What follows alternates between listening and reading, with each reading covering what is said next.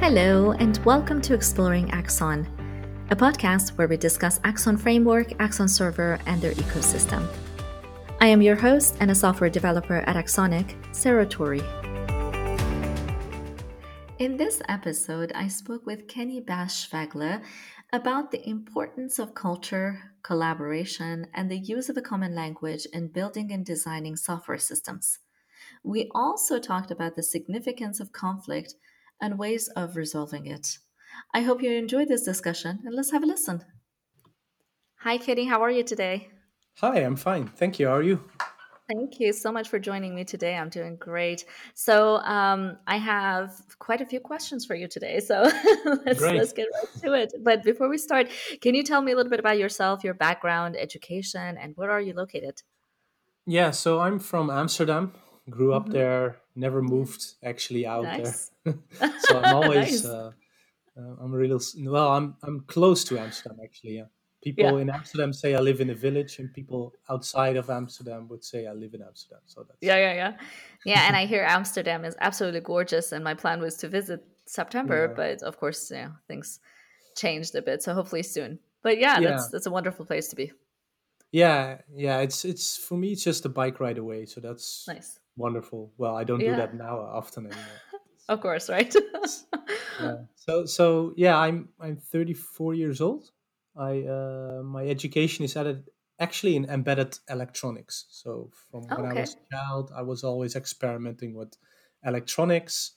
Mm-hmm. Um, there was this old board game where you Yeah. need to match the electrics, like Mm-hmm. low current board, Right. where you needed to connect electricity. So I can Yes, yes, remember yes. that really Mm-hmm. sparked my interest in it.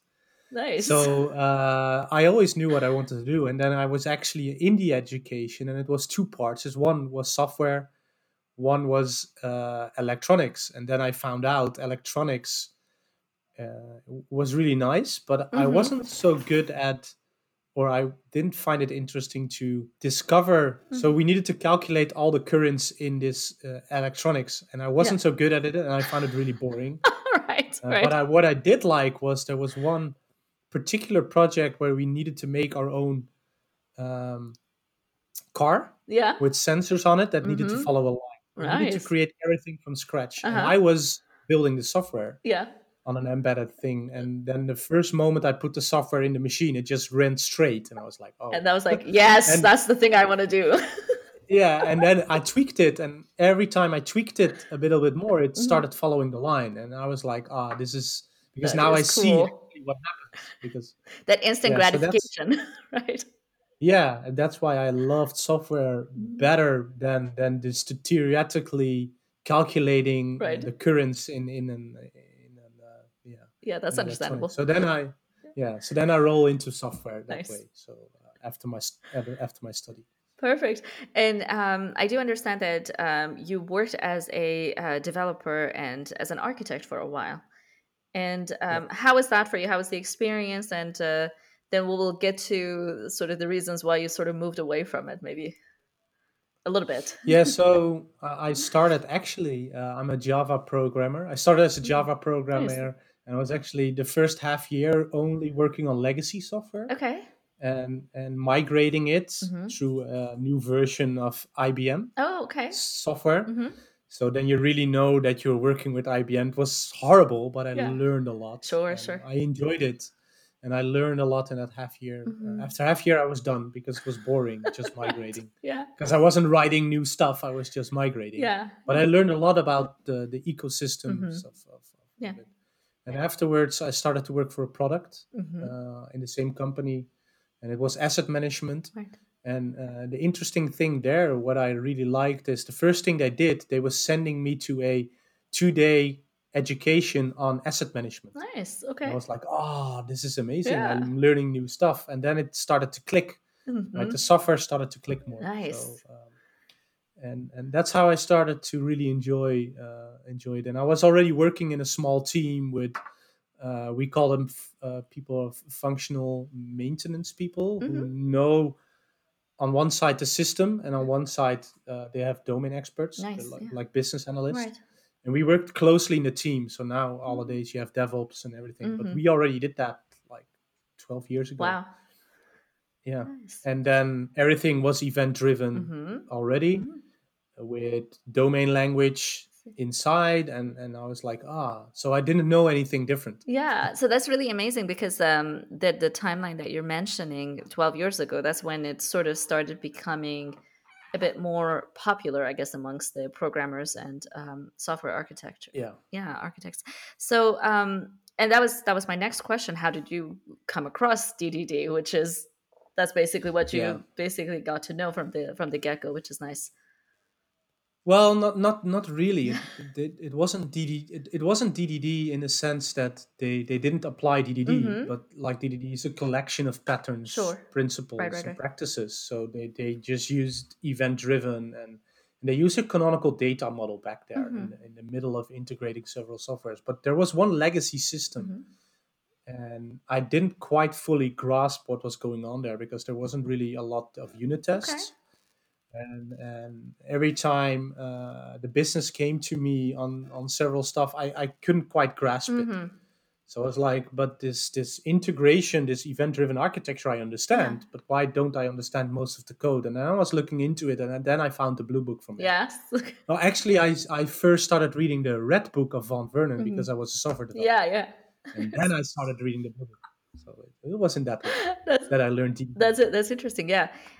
So, and then once you realized the concept of DDD, what was really interesting for you to basically grasp the idea and sort of move forward with it?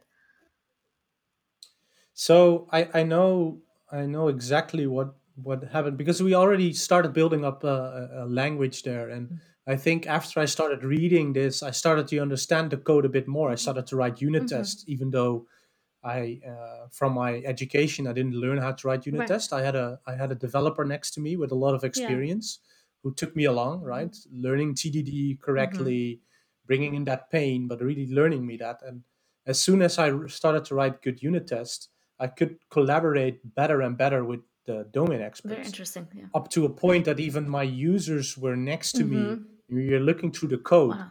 and they found a bug in the code because we were using that domain name. That's interesting. And Yeah. yeah, so the first pattern we mostly use were, of course, the tactical Mm-hmm. patterns in domain-driven Hmm. design. It's where usually the most programmers Right. start and most programmers Right. stop. Yeah. Yeah, but that was interesting. And at some point, there was this.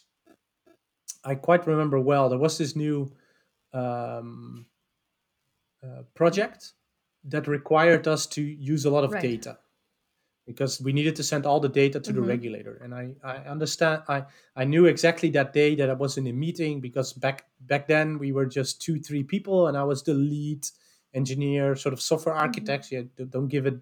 It was multiple roles, Right. like, but I was there for maybe Okay. 3 4 Mm-hmm. years, and so I had the most domain I see. expertise as well. So I was in that meeting. I remember quite well. There were 200 lines of data Yeah. fields, each saying like accrued interest and all these domain specific languages. And I know what that Mm-hmm. means, but it depends if I'm talking to risk or if I'm talking to portfolio management, what an accrued interest actually Right. is. And then in that meeting, it popped in my mind. They were having a discussion about accrued Mm-hmm. interest, and we were using the canonical data Mm-hmm. model.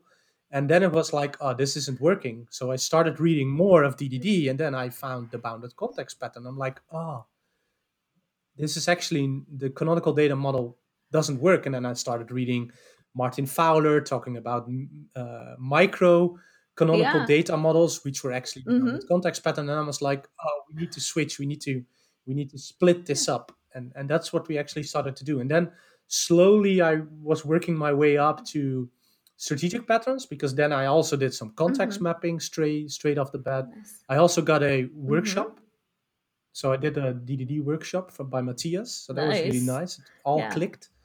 And then I was just like, well, splitting it up. Mm-hmm. And so that's also my growing part from a developer to a software architect to, yeah, more into designing Mm-hmm. systems in the whole.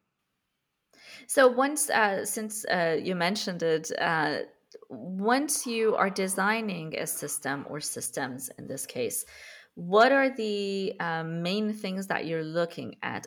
I mean, of course, the idea of the business problem that you're trying to solve is, of course, at the top of all of this decision making. But what are the steps that you basically take when somebody comes to you and says, "Oh, okay, we have this idea of this, whatever this business idea or business problem is."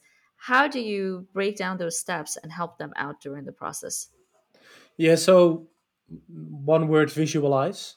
Yeah. That's the key word, because I remember we splitted that 200 lines of data model Mm-hmm. into a visualized model. So I say, Right. okay, we have this data field. Where Mm-hmm. does it fit? How do you call it? In what? Yeah. Well, then we started talking about, oh, we have a portfolio, and within the Right. portfolio you have assets, and then Mm-hmm. first, of course, they modeled reality as a data, because that's what Right. always happens. They try to Mm-hmm. pull everything in, and then I tried to say, well, this is for reporting purposes. Sure. So how would we model that? How would we? Mm-hmm. And then we just visualize with several models entering the data fields, and after we got that, say, okay, where do we get it? Is this then the accrued Mm-hmm. interest from risk, or is it from portfolio management? And Sure. Yeah. Yeah. there we created the context map, and Mm-hmm. out of that visualization, so that's where I started first talking about the domain. Right. And it really helped because I got that 2 day training when I started there. So Yeah. I Yeah. and I know that, I think David West talks about it, Mm-hmm. when the Yep. developers, like in, I think in the 60s, 70s or something, they Yeah. weren't developers, they were business people doing business, and they started Mm-hmm. to learn development. And at Yes. some point they splitted that. And he says, well, it's really good that they gave me that education of becoming sort of like a sort of developer. That's also the Mm-hmm. reason why I don't do any stock trading, Yeah. because I learned a lot there. Right. But that helped. And then just by doing visualization and just Mm-hmm. by visualizing, and it was really crude, right? I didn't Yeah. know a lot about visualization yet, Mm-hmm. because this, I think this was 6 7 years ago, and I Mm. didn't dive into it much. But since Right. then I learned a lot of new visualization techniques, and I every see. time you need to change your strategy while you're doing it. Yeah. Of course. Of course. Yeah, And speaking of visualization, you do use event storming in your yeah, workshops and in your modeling. Can you tell me a little bit about that? Can you tell me the process, and especially now that we're doing everything virtually, so we're yeah, not, gathering together in a room with sticky notes, and everybody can put that sticky note on the wall and exchange ideas. How do you start the process, and how do you do it virtually for clients or colleagues or what yeah. have you? Yeah, so first a bit about event storming. I Hmm. started learning it from Matthias. I think that was already, I don't know how long ago that was. Yeah.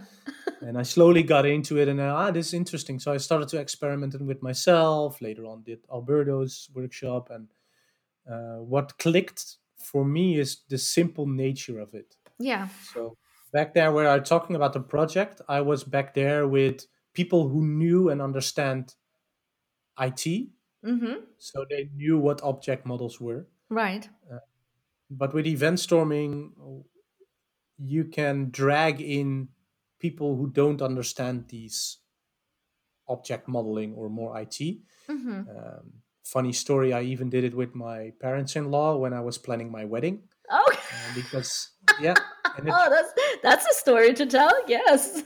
yeah, I wrote a blog post about it, Oh, because that's great. that's, I think that also shows the power of an event storm, is that you visualize a timeline, Yeah. and that's all that is, and you visualize the important things for Hmm. that domain. So we call it business relevant. In that case, is what's the wedding. Yeah. So we visualize everything that needed to happen in order to plan the wedding Hmm. or do the wedding. Hmm. And it was a timeline, because it was from now up until the wedding start. What do we need? What do we need to prepare? So Yeah. they already had their wedding 20 years ago and been visiting more weddings than we did. So they were more of a domain expert than we were. Right. So we were just doing that stuff, and that's basically the start of that, of an event storm, is Mhm. everyone puts down their thoughts. I always say it, but Eve corrected me a bit, but see it as Dumbledore putting that stick on his mind and put it in the pool. Right. Only you don't need to be Dumbledore because Dumbledore was this old wise guy. But Sure. everyone, so it's everyone put does that, right? Mm-hmm. It doesn't Mm-hmm. matter who you are or how much knowledge you have, Right. and that's the good part. Everyone can put their thoughts in that pool. And when you Exactly. read Crucial Conversations, it's a book about Mm-hmm. having crucial conversation. They call it the shared pool of understanding. And the Ah. first thing you need to do in order to understand is put your thoughts in the shared pool of understanding. Mm-hmm. Yep. And that's what you do in the step one. It's called chaotic exploration. Mm-hmm. So everyone writes down their events Mm-hmm. on that timeline Right. and saying, okay, what needs to be, what do we need to do, or what in case of an event storm for software product, and we always do the case of a buying tickets to going Mm-hmm. to the cinema or to Right. the Yeah. movies. Yeah. What events are there? So well, I searched for a movie. I searched for a date. I Mm-hmm. searched for a time. These are events that pop up. Then also we reserved seats, so Mm-hmm. seats reserved and Right. tickets paid and reservation made, and Mm-hmm. there's a lot of things that might overlap Yeah. or are different. But Yeah. it's important that everyone in their language, in their mind, put it on that shared pool of understanding. And Absolutely. for a virtual one, so we're using Miro or Miro, Mm-hmm. Yeah. two of the favorite tools. Yes. Um, we do the same. The only thing that I discovered is when you do that physically, Mm-hmm. everyone does that where they're sitting, Yeah. so they're not influencing each other's Sure. Sure. language, Yeah. right? Yeah. So I always say it's important to do it for yourself. So on Miro, when you have one board, you Mm-hmm. also want people to not influence each other and Sure. first write it down for themselves somewhere And then put and it on the then board. pull it on the board. Yeah. Yeah. Yeah, But once you yeah, see it on the board from somebody else, that of course influences how you yeah. communicate as well So we or first, word it. Yeah. yeah, so we first always say write down everything you know for Yeah. yourself, and then look at the board and see if you can find new ones. Mm-hmm. Mm-hmm. But don't delete. Right. Never delete. We'll do that later. It Sure. will be fine. So put And everything always in there. mention, because people cannot handle Right. chaos, always mention it will be fine. We will create meaning together Right. afterwards, which is important because some people will get blocked by the amount of chaos that's on the That would be me probably. Just like, I need board. organization in this. Yeah. Yeah. But we'll So I get always there. make sure we're Patience. gonna structure it together. Right. So you Yeah. mentioned something that I've been wanting to ask you, the concept of this language, right? We talk about um, we all have to basically not only share the ideas but also understand each other's language, right? So this Mhm. is the concept that is introduced as ubiquitous language. Do you also use that, and how do you use it, and how do you incorporate it into various Yeah. parts of a business? Yeah, so there's always a bit of confusion because people Yeah. in a business, when they come to me and they don't know the DDD concepts, or they Mhm. always say we need to speak the same language. But there's several layers of speaking the same language. Of course. Because language, so my wife has a background in anthropology, and I Hmm. started telling her this concept, and she says, huh, have fun, because language is never consistent. Yes. Language is never ubiquitous. But the problem with software is that doesn't help because Hmm. software is more stable or harder to change the language Yeah. than we do. We can change our language now within a second, right? And Yeah. it doesn't matter. So I know a bit of German, Dutch, and maybe you know a bit of German. And when we speak Yes. German, we change the language, but we change the meaning. Not the Right. meaning. The Exactly. meaning might be the same, but that's hard for software. So we need some form of consistency, Right. knowing Hmm. that language is fluid. So to do that, we talk about small consistent languages, and that Hmm. revolves towards the bounded context pattern in DDD. Mm. And this is the first thing that we try to make people understand is that Right. language is consistent on a small part within a team, maybe, and Okay. within specific software. And Hmm. outside there can be ambiguity. That's fine as long Sure. as you know the language. So it's the same when I cross the border to Belgium. Right. We might use the same words, but we might mean different things. But I know Sure. I'm in Belgium, so Uh, I know we have a different name for it. I actually Right. had this with, even in the Netherlands, I had it going to my ex's grandmother, who Mm-hmm. came from a different part of the Netherlands. Yeah. And she used a sentence that for me means we're going to do it, but for her meant we're not going to do it. So I How asked her to, interesting. yeah, I asked her for my birthday and she didn't Uh, show up.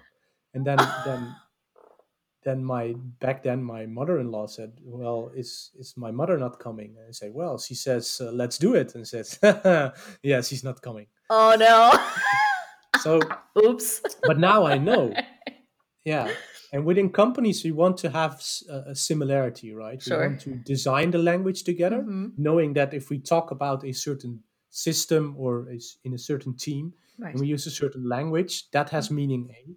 And when Mm-hmm. we go to another team or we talk to another team about another software system, we that same word has different meanings. Right.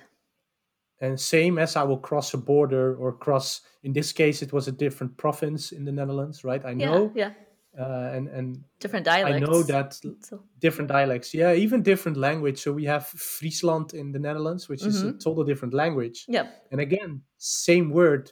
There's actually a nice ad on television that was interesting where someone asks, "Can I step on the ice?" And they will say, "Yeah, it's just you can just about step on the ice." But in their language, it's mean, "No, you cannot do You that." cannot. So the person will fall through the ice. And there's several of these examples in a lot of languages, right? Yes, of course. Even Yeah. between German and the Netherlands, the word "doof," Mm-hmm. doof, in the Netherlands means you're deaf, but in Germany it means you're crazy. See, exactly. So be careful what you're saying. Might be And this similar, but happens not the same. Yes. exactly, and this happens a lot in companies as well. Right. And just talking amongst each other is fine because it's fluent and we can change it. Right. But systems are harder to change the language, so we need to make it more consistent, Of course. and we need to do that on a smaller low level, so on a system, Mm-hmm. smaller low level system. That's why microservices maybe got more into play as well, Right. because we have this big monolith, which was actually a big ball of mud, Yeah. where we didn't split the models in language, Mm-hmm. because you can actually have several languages in a monolith Right. as long as you split them correctly Yes. and Yep. have boundaries in them. And the monolith is a fine and perfect pattern for that. Mm-hmm. Exactly. So when you start this sort of distinction between, okay, these are the terminology that we want to use in this team versus this other team, Mhm. where does that terminology, where does that basically set of verbal rules, if you would, come from? Do we start with the top, where the business comes in and says, okay, this is the business problem that we're trying to solve, for instance, and then we come up with these words that mean something to the business folks, and then we basically translate that into the technical team, and then Mhm. more so within each team into more detail. Is that how usually works for you? Not for me, but this is what I see that's usually being used. Is Mm-hmm. that it's also a bit to do with ranking, I think, Uh-huh. but Yeah. that IT teams needs to be submissive to the business, and in a Mm-hmm. way, that's true. But Mm-hmm. when it comes to design, I don't think it's true. So you said it doesn't work for you. So how does it work for you? Yeah, so I believe that a team needs to collaborative model Mm-hmm. the language Mm-hmm. together with the business. So the business might Right. use a specific word, but now it becomes a bit mostly fuzzy for people who don't Mm-hmm. understand software, but models Mm-hmm. are abstractions of reality. And Right. while a business person might use a word in reality, we make abstractions to models. And maybe Mm-hmm. in that case, we actually decide, well, maybe this new word, this other word, might Mm-hmm. be more specific for us or might be Right. better in our abstraction of that reality. Mm-hmm. So Mm-hmm. we want to it needs to be a feedback loop between business people that help create the software, so it Mm-hmm. doesn't have to be the user, Right. and our team. And sometimes we might use the language that the business use or that the user Mm-hmm. use, but sometimes Right. we with the business, and in this case I mean the business, not a particular entity or a person, but the Mm-hmm. business value. Right. They might, or the domain expert might use a specific word and say, well, this is really ambiguous. We Mm-hmm. might use a different word. What do you think? And you Oh. collaboratively design the language. And so, speaking of the bounded context and how this language is actually basically falling into the boundaries of that bounded context, once we try to, because sometimes we do have to connect these bounded contexts, right? How do you then solve the issue of maybe two different languages within these two contexts? How do we connect them together? What is the translator in between, if you would? Yeah, yeah, and this is the part that nobody reads in the DDD book. These are the Right? strategic patterns, right? And Yes. I haven't read them. I haven't read the book in one go as well, because the Hmm. book is like a, every time It's you read it, heavy you read. find, yeah, and every time you read it, you find someone else. I actually remember a talk I had with Paul Reiner and Bruno, and Paul was mentioning something, and I'm like, huh, what is this? And he says, yes, in the book. Is it in the book? And Like I've which read part I've of the read book? it a couple of times, and I haven't read it cover to cover, but I've read all the chapters, one more than Hmm. the other. And I Yeah. never and then I got back home and I looked at it, and it's like, oh, that's a whole chapter in the book. How can I miss this? And, Yeah. and that happens a lot of times. Every time It also happens with, to me every time. Yeah. yeah, and I think it happens every time you reread the book. So that's how my tactic of reading the book actually is. When I'm Hmm. diving into a concept, I reread that part of the book, and then Yeah. I discover more things. Yeah. And going back to that bounded context and the translation, that's are the strategic patterns, right? Hmm. So Hmm. it's again about collaboration Right. and seeing, okay, how should we do this? And this is where upstream and downstream and context mapping comes into play. Hmm. Hmm. So context mapping can be about several stuff, and Michael Pleud talks about this a lot. And Yeah. when you Hmm. go in GitHub, you have the DDD crew, and he made a Hmm. nice sheet on context Yeah. mapping. There are Hmm. several layers to it. So first, the Right. strategic patterns is about team interaction, Hmm. and it's also about model interaction. Right. And then you need to decide, okay, how do these two models relate? Hmm. Which model has more power? Right. And power as in who has the decision power? And that's Hmm. what we call usually an upstream. Right. And then the other model is downstream. So Right. it means, okay, and how do they interact? So can I change the upstream model or not? Do I have power over the upstream model? Hmm. If not, then probably I might rather as well conform, or I do an anti-corruption layer. I So if see. I don't have any decision power on the upstream model that I Right. use, Right. so these questions you need to ask yourself: do I have power over that? Right. No. Okay, then maybe I need to use an anti-corruption layer, because I don't want, and maybe a translation is enough, or Hmm. a conformance. And there's a lot of these strategic patterns, right? Yeah. Yeah. Exactly. And you want to do that in collaboration and decide together, and Hmm. that's why I think software architects play a key role Yeah. in having these conversations, not Right. deciding, Hmm. but collaboratively model this out Yes. with these two teams and say, Exactly. okay, how are you? And that's why I think software architects in the past get a bad name, Hmm. Yeah. because they're mostly in there. And I don't want, well, let's mention ivory tower, right? This is how you need to do it. Yeah. But I'm more of a fan of being this facilitator between these teams Yeah. as a software architect, Right. Right. and having the knowledge and having the the the, the whole system thinking, big picture know-how of Yes. it, and then let the teams decide how are you going to act this, and ask the tough questions, and Yeah. make sure the conflict especially arise between these teams. And that's why Hmm. for me, a software architect role is more a facilitator Right. between the teams, Right. instead of someone who makes the decision. They Ex- help make the decision, they have a big role in it, mhm. but they never decide. Yeah. And this is something that you, I think, talk about a deep democracy, right? Is that Yeah, what yeah, the concept is? Yeah, exactly. And yeah, I like that you mentioned the idea of the context mapping and upstream and downstream. And actually, um, I was working on a blog with one of my colleagues, Ivan, and uh, he's of course much more experienced in the domain, and he was explaining to me the concept of these different uh, ideas behind how you decide whether a system would be upstream to another system. And those are really important decisions to make. And they have to come from also which context is your core context and which one is going to be your supporting, and do you have generic in the middle of all of that too. So those are the really important decisions to be made, and I'm so glad that you brought them up. One of the things that you talked about also was collaborative modeling. Hmm. And can you tell me a little bit more about that also? Yeah. We did talk So about it quite a bit, but yeah. the So concept itself. for me, if we look at domain-driven design, Hmm. and I'm not sure who made this up, but I got it mostly through Explore DDD, Paul Reiner. Hmm. You have three pillars of Yeah. DDD. Is how I see it. So we talked about the tactical Right. patterns, which are the bounded contexts, aggregates, entities. Yes. That's part.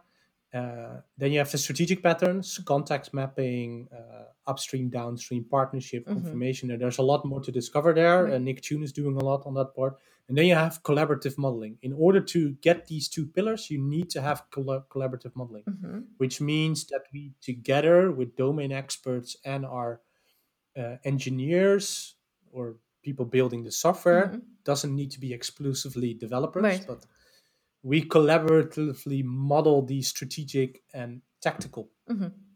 models. Right. And that's in essence is collaborative modeling. We put people together in a room Right. and we create the model together. We create a shared mindset, Hmm. sort of say. Right. Let's talk about that. We create common ground. Common ground is a nice phrase that from Jay Bloom and Ruth Malan talks about, Hmm. and there are several layers, right? On a big picture, we just need to know, okay, which are the countries. Yes. So let's collaboratively model what are our domains, Hmm. what are our subdomains, Hmm. and what are maybe our capabilities. And here you're touching a bit of enterprise architecture, and Right. a few colleagues of mine are doing, and Nick Tune are doing a lot on that part, right? How can we blend Hmm. these two in? But it's all about Right. common ground. Where are the Hmm. boundaries on that higher part?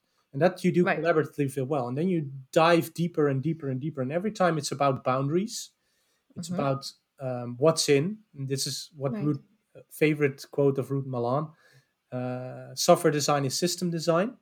It's essentially Hmm. about context. So what's in, what's out, and what spans in between. And that Hmm. happens on several layers. And on several layers, you create that common ground on language, Right. right? And Right. that's what, for me, collaborative modeling should be, because we can document it, which we need. Hmm. It's nice, but Right.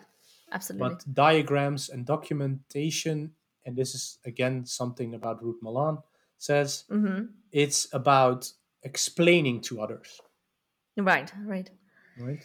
And that's the collaboration. So it's a feedback loop. Documentation is there so we can explain it to others and get new insights Hmm. on and Hmm. change our mindset. So we wanted to create a shared mindset, not Right. something on paper or Right.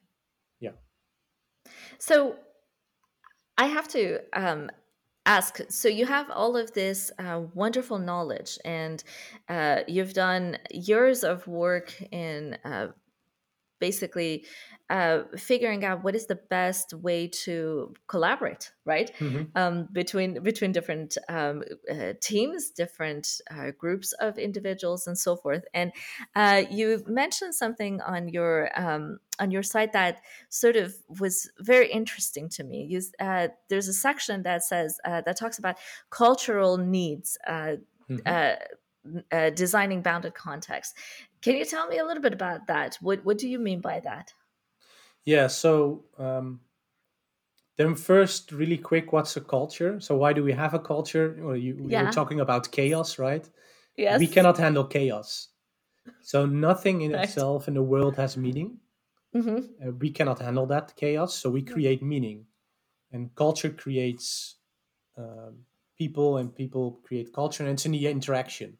The Mm-hmm. interaction changes your culture, because culture is Right. about behavior. So that's really quickly in basic what culture is. And I'm not the expert there, but Right. I've done some background. I've done some study in anthropology lately, Right. And looking at that, if you look at the bounded context, which is a linguistic pattern, it's not a system pattern, it's a linguistic Hmm. pattern where Hmm. language is bounded. Right. That also creates a cultural boundary Right. because language is also within Part of the something culture. out Yeah. of culture. Yeah. And making that stable or making that consistent or stable also Hmm. puts something in your culture, because if your culture or your organizational chart is chaotic, that Right. will win, Yes. right? And again, a quote by Ruth Malan, and we always say we are behind on what Ruth Malan does Yeah. 10, 20 years ago. Years ago. Yeah. Yeah, so she has this nice way of explaining Conway's law, Hmm. where Conway's law says, right, you design system the way your communication is Hmm. to Longden. And she says, Right. if you design a system and your system design, so your software design doesn't match your organizational design, then your organizational design always win. And Hmm.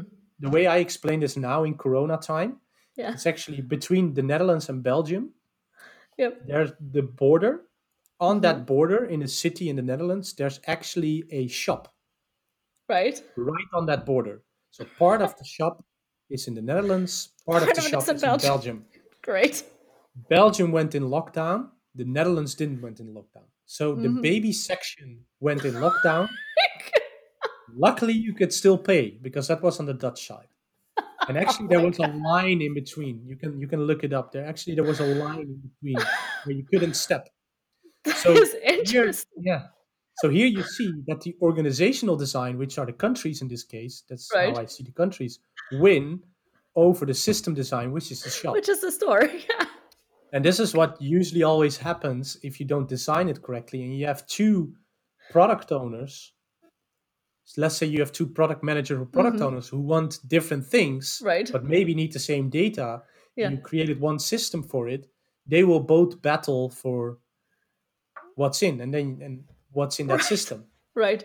And similar to the Netherlands and Belgium have ownership over part of that system, and all of a Right. sudden there's a line in between that system. Oh my god. Can you imagine? But this happens a lot. I have And so many questions about this shop, but I have to yeah, wait until after. Oh my god, this is so there's a interesting. lot. Well, I never set foot on that shop, but my colleague Evelyn lives close, so I should have asked her once. But this is Oh my how I god. explain. We will have Evelyn in another episode. Unfortunately, she couldn't Yeah, join us today, but yes, I will ask her about that. This is yeah. so interesting. Yeah.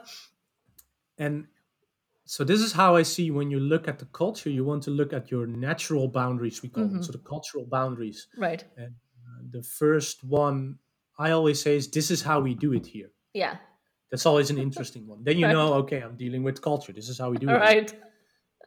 And if you don't set your bounded context correctly to your organizational Right. culture, or you don't change your organizational culture towards your bounded Kind of context, context. then Yeah. you're gonna have a bad time. Yeah. Because especially also, how does the and this goes into a bit of the organizational structure, how does your power Hmm. comes into play, your ranking, who Hmm. decides what. Hmm. If you have a system that's being funded by two parts of your organization, Right. so two parts of your culture, then you're gonna have a Game of Thrones fight, who pays for what. Right. And that's what Exactly. we don't want. That's why a bounded context also have cultural needs Right. in that Exactly. sense. So you need to look at the culture of the company, the culture that it is, because maybe theoretically, and this is what I have my my doubts, or not my doubts, but my criticism about a lot of software architects, is Hmm. they're only looking at what's theoretically Right. the best way to model it, Right. but they don't take into account this social part, and that's how we come to social technical architecture, right? Right. Right. They're interplaying with each other, and we need to see the whole in order to decide what's the best model. Right. Might not be the best technical model Hmm. theoretically, Yeah.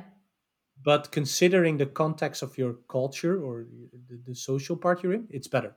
And I think that kind of comes next, because once the culture is set, and once the boundaries of that culture, the values, right, are set, then you can tweak the technical parts of it and make that more adjusted to your needs, your specific needs. Which brings me to my final question. So I'm sure you face a lot of challenges within teams, within companies, within individuals. And you mentioned chaos, and you mentioned conflict. How do you resolve those, and how do you get past those issues and those difficult times and uncomfortable conversations? Yeah. Yeah, that's one of my things I've highly invested in the last 2 years, because I think, right, just putting people in a room just doesn't make it, Yeah, yeah, because you have all these conflicts. exactly. And I hope now within most of the software development, people know that failing is a It's moment where you can it's learn. okay. Yes. Yeah, it's as long as you learn from it. Sure. So I hope that's already sippled into the software. Hmm. The whole continuous delivery is Right. about early failing and learning. Hmm. Same as um, Elon Musk does it with the rockets, right? Right. It was actually quite nice to see last week where the rocket blew and he was like celebrating. I was like, what? Well, now they learned. They got the data and they can learn. So I hope that settles in. But conflict is also a um, learning point. Right. So every time you have this sense, are we getting into conflict? Always know, what is it that I don't know Hmm. yet? Yeah. So every time we start judging, so that's personally, every time you start judging, then you stop learning Right. because you're projecting yourself onto the another person's view. Right. And if you want to learn and if you want to listen, then we need to postpone judging. Right. Exactly. And within deep democracy, we try to do that. Hmm. And there are several pointers which we do in deep democracy for that conflict handling. Hmm. But it's the deep democracy Lewis method. Right. That's from Myrna Lewis Hmm. from South Africa. That's actually the nicest one if you're in a Western Yeah. culture, because that's really structured. Right. It's a structured way of dealing with Right. conflicts. Um, but what the premises Hmm. is actually, you want to spread. So you want to spread the Hmm. knowledge or to spread the why. You want to look for Hmm. alternatives, and this causes conflict. So Right. we always say nobody holds the monopoly to the truth. Hmm. Everyone is right by Right. default, and then let's collaborate on it. So how would that work? Is step one, we try to create Right. suggestions. So, and that's step one in event storming, right? We're Yes. putting all the ideas on the Right. board. And it doesn't actually need to be with event storming as well. I also do this for example mapping, Yeah. for instance, Yeah. which usually doesn't happen, but I always put everything on the Right. board. Then I look for, okay, who recognizes Hmm. things in this? Because usually we have conflict because we want the Right. same. Well, not usually. We Sometimes. always have conflict because we want the same. Hmm. And that can be a concept in your Hmm. mind, or that can be like really a physical Yeah. thing. But usually it's about power. If someone has an idea, we need to do it like this, then we have a conflict because we can only solve the particular problem in one Yes. way. So one person has, I have a solution that we go walking, Hmm. and the other person is, I have a solution we go Right. bicycling. And we can only do it one way. So we have a conflict. The end But result actually, is what the we try same, to but the do, way of doing it. Yes. yeah, and that's what we want to try, is every time someone says, um, I think we need to do Hmm. this. So I think we need to go buy Right. bicycle. Then the question always is, Why? why? So what's Hmm. underneath? Why is that person wanting to do that? Because that's is the thing you want to spread. You don't want to spread the Right. solution. You want to spread the why. And a great example is someone in these workshops once says, "Well, I had a kid who wanted to go to school in her Hmm. pajamas, pants," and then you can say, "Well, no, because she need to wear Right. trousers." But then her question is why? And said because they were comfy. Yeah. There you Okay, go. so now we can discuss the That sounds why familiar. instead It's of the my everyday solution. at my house. Okay, Yes. yeah. So maybe we can buy you a comfortable Right. trouser then. Problem Exactly. solved, right? And so usually we bickle and fight about the Hmm. solution while we need to look at the Why? The why. reason. Yeah. And you want to Hmm. spread that. So what I always ask is, someone says, okay, I want to wear comfortable Hmm. trousers.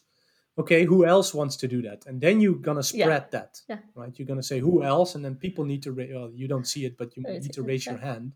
So you need to want to make it visible again that people relate to Sure. that. Yeah. Great, and then so that's how you look for alternatives during Mm. this conflict making. And then you already lower the conflict bar, and you're raising the Yeah. why. So then people might actually say, now we want the same, but we Right. have different solutions. Right. Right. But now we can discuss that.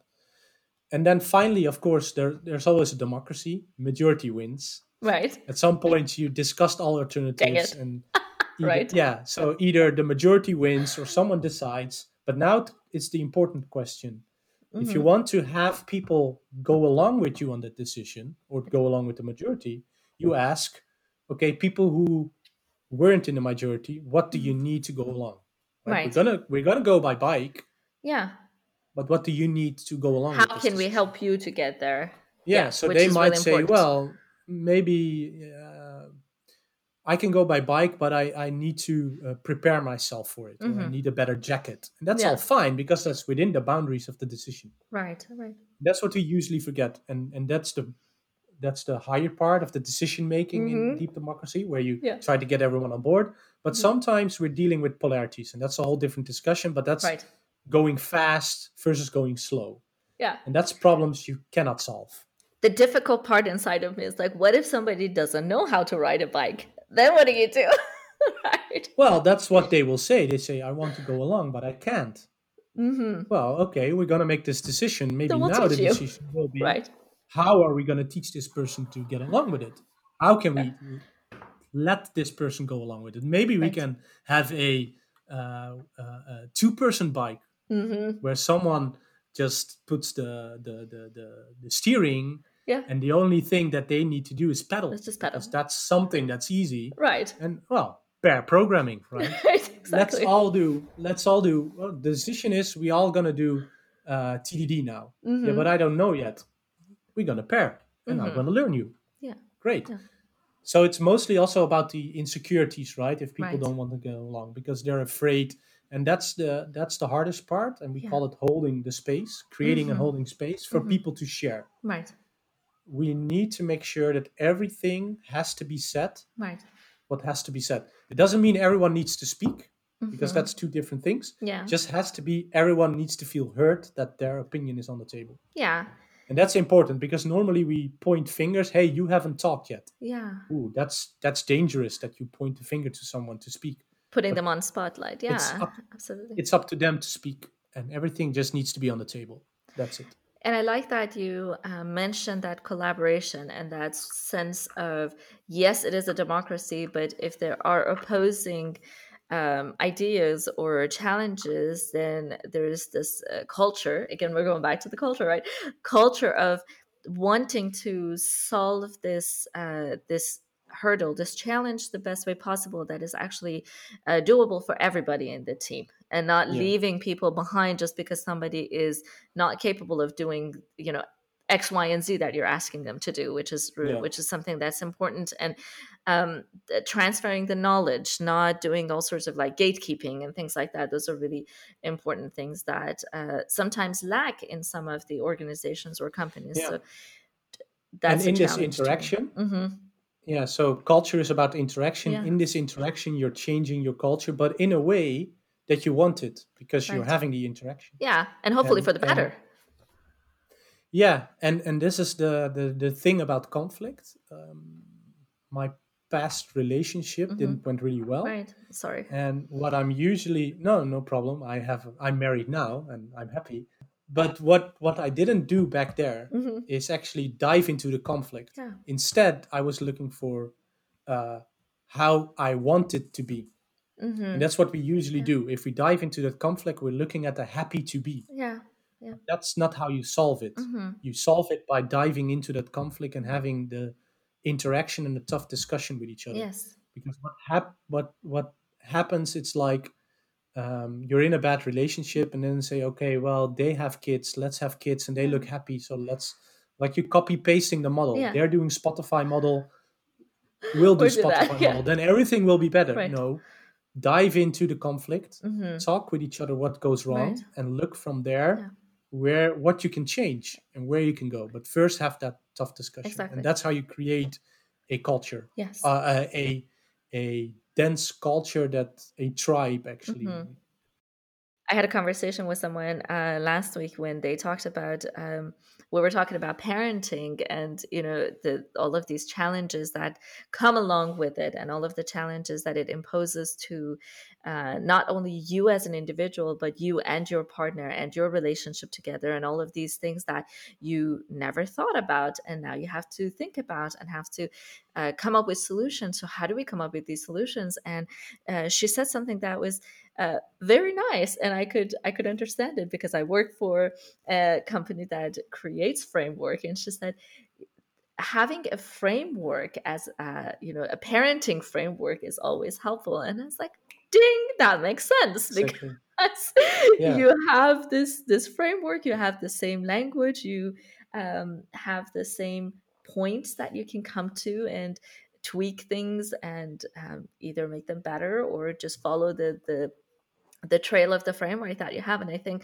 Yeah. these are all of the really important things that we talk about in relationships, parenting, families, business, and things like that. And having the same conversation in designing software and designing systems is also very, very crucial and important because the ultimate goal is to achieve something in this business that we're trying to achieve, solve a Yeah. problem, make something easier for ourselves and the team. So I think what you do is extremely valuable because making the team members understand each other, making those conflicts have some sort of resolution, I think is a big part that a lot of us are afraid of even touching with the 10-foot pole because it's uncomfortable.